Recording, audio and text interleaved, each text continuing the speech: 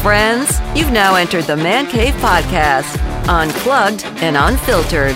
This is a podcast where the topics are mostly about sports, but sometimes we mix in some other items, like, is Bigfoot real? Who is the best Batman? You're guided through each episode by a man who's the man for his time and place, Dan Casper.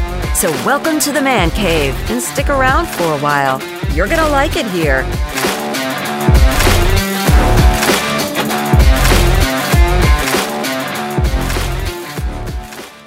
What up, everybody? Welcome to another episode of the Man Cave Podcast, brought to you by Hy-Vee and Toyson Ford. I'm your host, Dan Casper, as always. This episode of the Man Cave Podcast is a Dan Casper Show instant replay. Segments from my radio show, The Dan Casper Show, replayed right here on the Man Cave Podcast. Enjoy. Let's get things rolling here this morning on the opening drive to kick things off. So, yesterday, since it's a short week, we heard from some of the coordinators. Not going to go through everything. Not going to play some clips, but just a couple of things of note. Let's start off with Matt LaFleur. He did confirm in ESPN reports that the Packers hired former Lions defensive passing game coordinator and former Wisconsin Badger Aubrey Pleasant to the staff. He will be working as an offensive consultant to help him break down opposing defenses. If you remember, Aubrey Pleasant was fired the week before Packers played the Lions.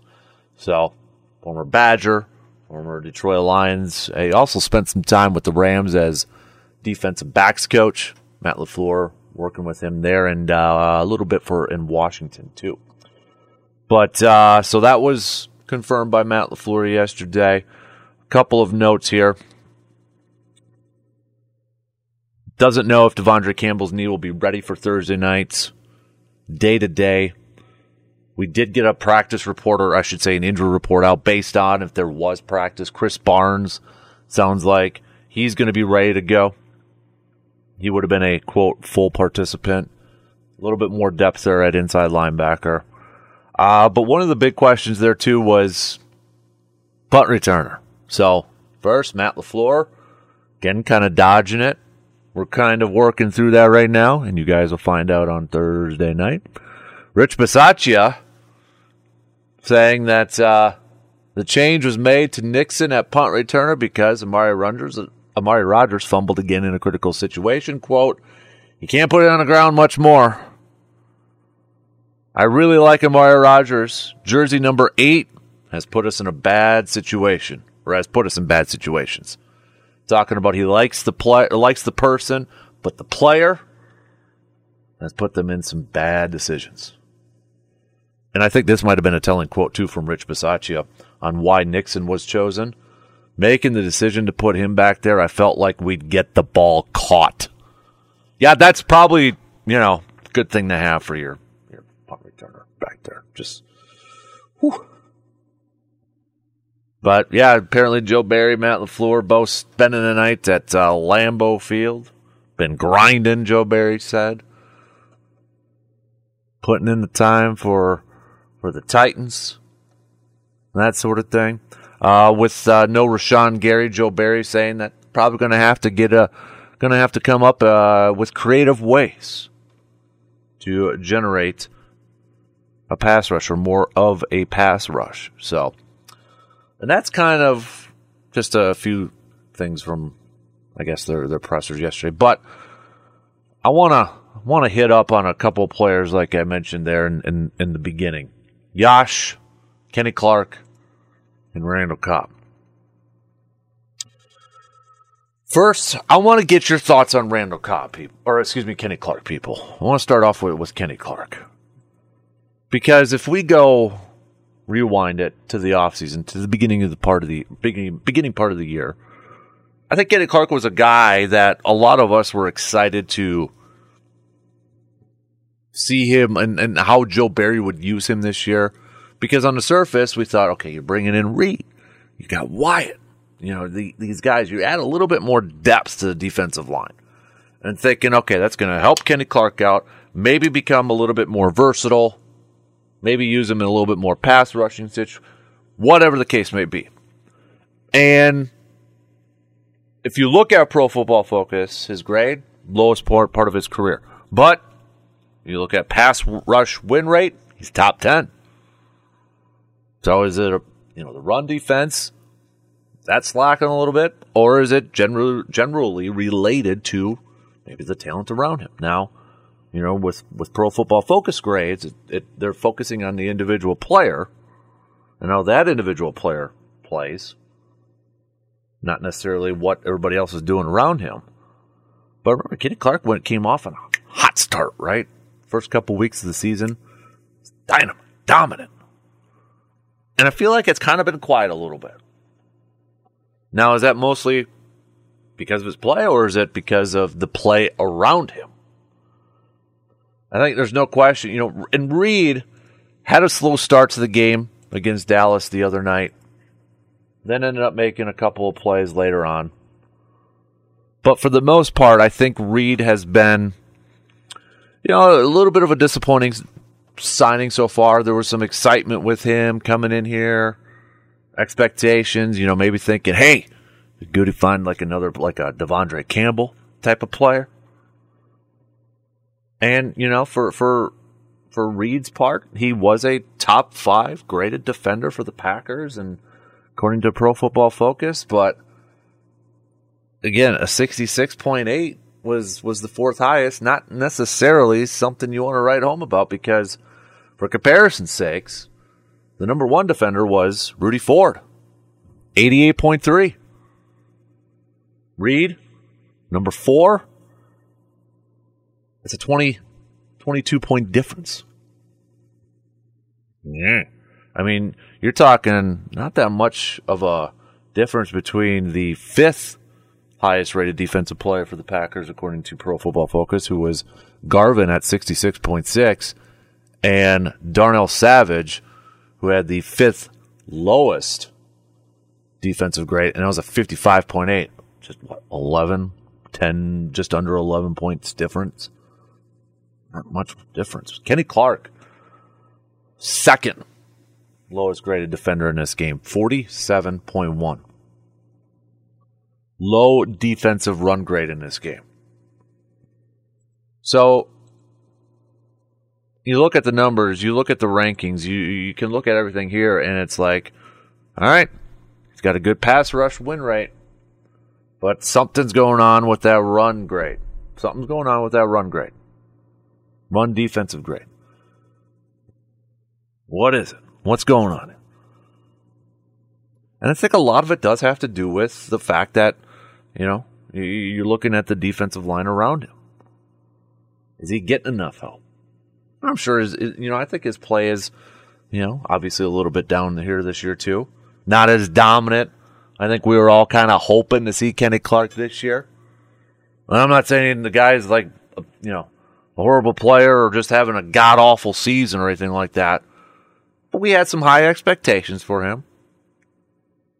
Kind of looking for maybe a little bit more versatility, and it could be coaching, it could be scheming, it could be game planning and such.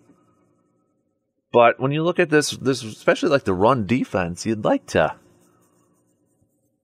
maybe see Kenny Clark be a little bit more active in that, a little bit more dominant in that. That's why, I look at a guy like Derrick Henry coming to town. I don't really care if Kenny Clark gets a couple of sacks. I want him to clog up the lanes and stuff Derrick Henry this week. Clog up those holes. Take down King Henry. I want that to be the focus for Kenny Clark this week. Where Derrick Henry can't run up that middle because Kenny Clark's right there waiting for him. This is a big week. I'm already kind of getting to it for Thursday here, but for me, one of the keys to victory, one of the key matchups, Kenny Clark. This has got to be a game for him. It's got to be a game for Big 97. Got to go out there and dominate the line of scrimmage, especially the interior. The interior line of scrimmage. Since we're talking about the line, Yash, Josh Nijman, is he the most underrated player on this team right now? Or one of the most underrated players on this Packers team right now? I think you can make the case. It's interesting that, when you look at these grades, again, I think Pro Football Focus is interesting to see how some people rate them, kind of grade them. I actually, a few years ago, almost got a job with them, but then it was like, okay, I can't do it. It's a lot of time commitment to watch this, watching that film and doing that, and their grading scales. I used to have this thick book, this grading book and all that. I'm like, no, I don't got time for this. But you look at it, it's like their number one offensive player was Sammy Watkins, 85.1. He only ran 9 routes. Caught 3 passes on 3 targets for 47. So, okay, Sammy Watkins, highest rated. Second was Aaron Jones. Then it was Aaron Rodgers. Then it was John Runyon Jr., who has been pretty dang good at pass protection. And then David Bakhtiari at number 5. But with Yash, when you look at like his Pro Football Focus grades, they're not the highest ones out there by any means. But you look at like the next gen stats, and you're looking at he's number 1. As of last week, he was number 1 in highest pass block win rate at tackle, and 6th highest in run block win rate. Yash over there at right tackle. This was a guy that, started off season playing some left tackle till David Bakhtiari got going. He's like, okay, he's the backup left tackle, maybe a little bit of a swing tackle. We're kind of thinking, okay, he's a backup. If we rewind it to the beginning of the year, nice to have him there. He's played a lot of snaps and he's played some good ball and that sort of thing. But we thought Elgton Jenkins was going to be the future of right tackle. He comes back, mixed bag of results, not working out like we thought it was going to. You put him over to left guard. Let's put Yash over there, although there was some trepidation from, you listen to some of the coaching staff like Adam Stanovich. It's like, well, fundamentals-wise, he's better at left tackle. Doesn't got a whole lot of time at right tackle, even though he played a little bit there with Virginia Tech. But you look at those numbers, you look at the next gen stats. It's like, dang. And you don't hear his name called too often, right? That's probably a good thing. So, it sure seems like Green Bay's got a starter, a future starter, long-term starter with Yash. Yash is making some money right now, I think. Let me bring up his situation here, contract situation here. He is, what the heck is that website? I don't want that website. That's good gravy there, man. Okay, let's bring up Yash here, because there's so much uncertainty surrounding this Packers offensive line for the future, with David Bakhtiari and all. Yeah, Yash is an unrestricted free agent. Okay. Elgton Jenkins is a free agent too. At this point in time, I don't want to get too far ahead, but do you think about prioritizing a guy like Yash over a guy like Elgton? You got Zach Tom, who I think they're very high on, and he's played some good ball too. You got a couple of youngsters there that can be your tackle guys of the future. Tom can go play a little interior. Myers is a solid center. That's one thing, maybe we haven't kind of broke down enough, but Green Bay's, I don't know, ever since like the Aaron Rodgers era, been able to find some centers. And I know there was a time where it seemed like, they were switching centers every year, every couple of years, and it was kind of frustrating here and there, but you know what? Wins the Super Bowl, Scott Wells, solid center. Evan Dietrich Smith is with the Bears now. They had Jeff Saturday for a hot minute. Corey Linsley, 5th round pick. Myers comes in, Ohio State again. One of the better pass blocking centers according to Next Gen Stats out there.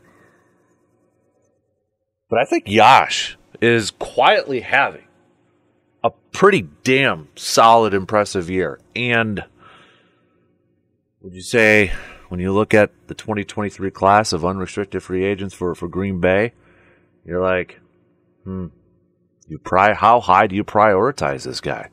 I think fairly high now. Pretty darn high. Dude is balling. He's getting it done over there at right tackle. You got to give especially going up against like Micah Parsons and DeMarcus Lawrence and such. DeMarcus got a sack. Micah Parsons, pretty quiet.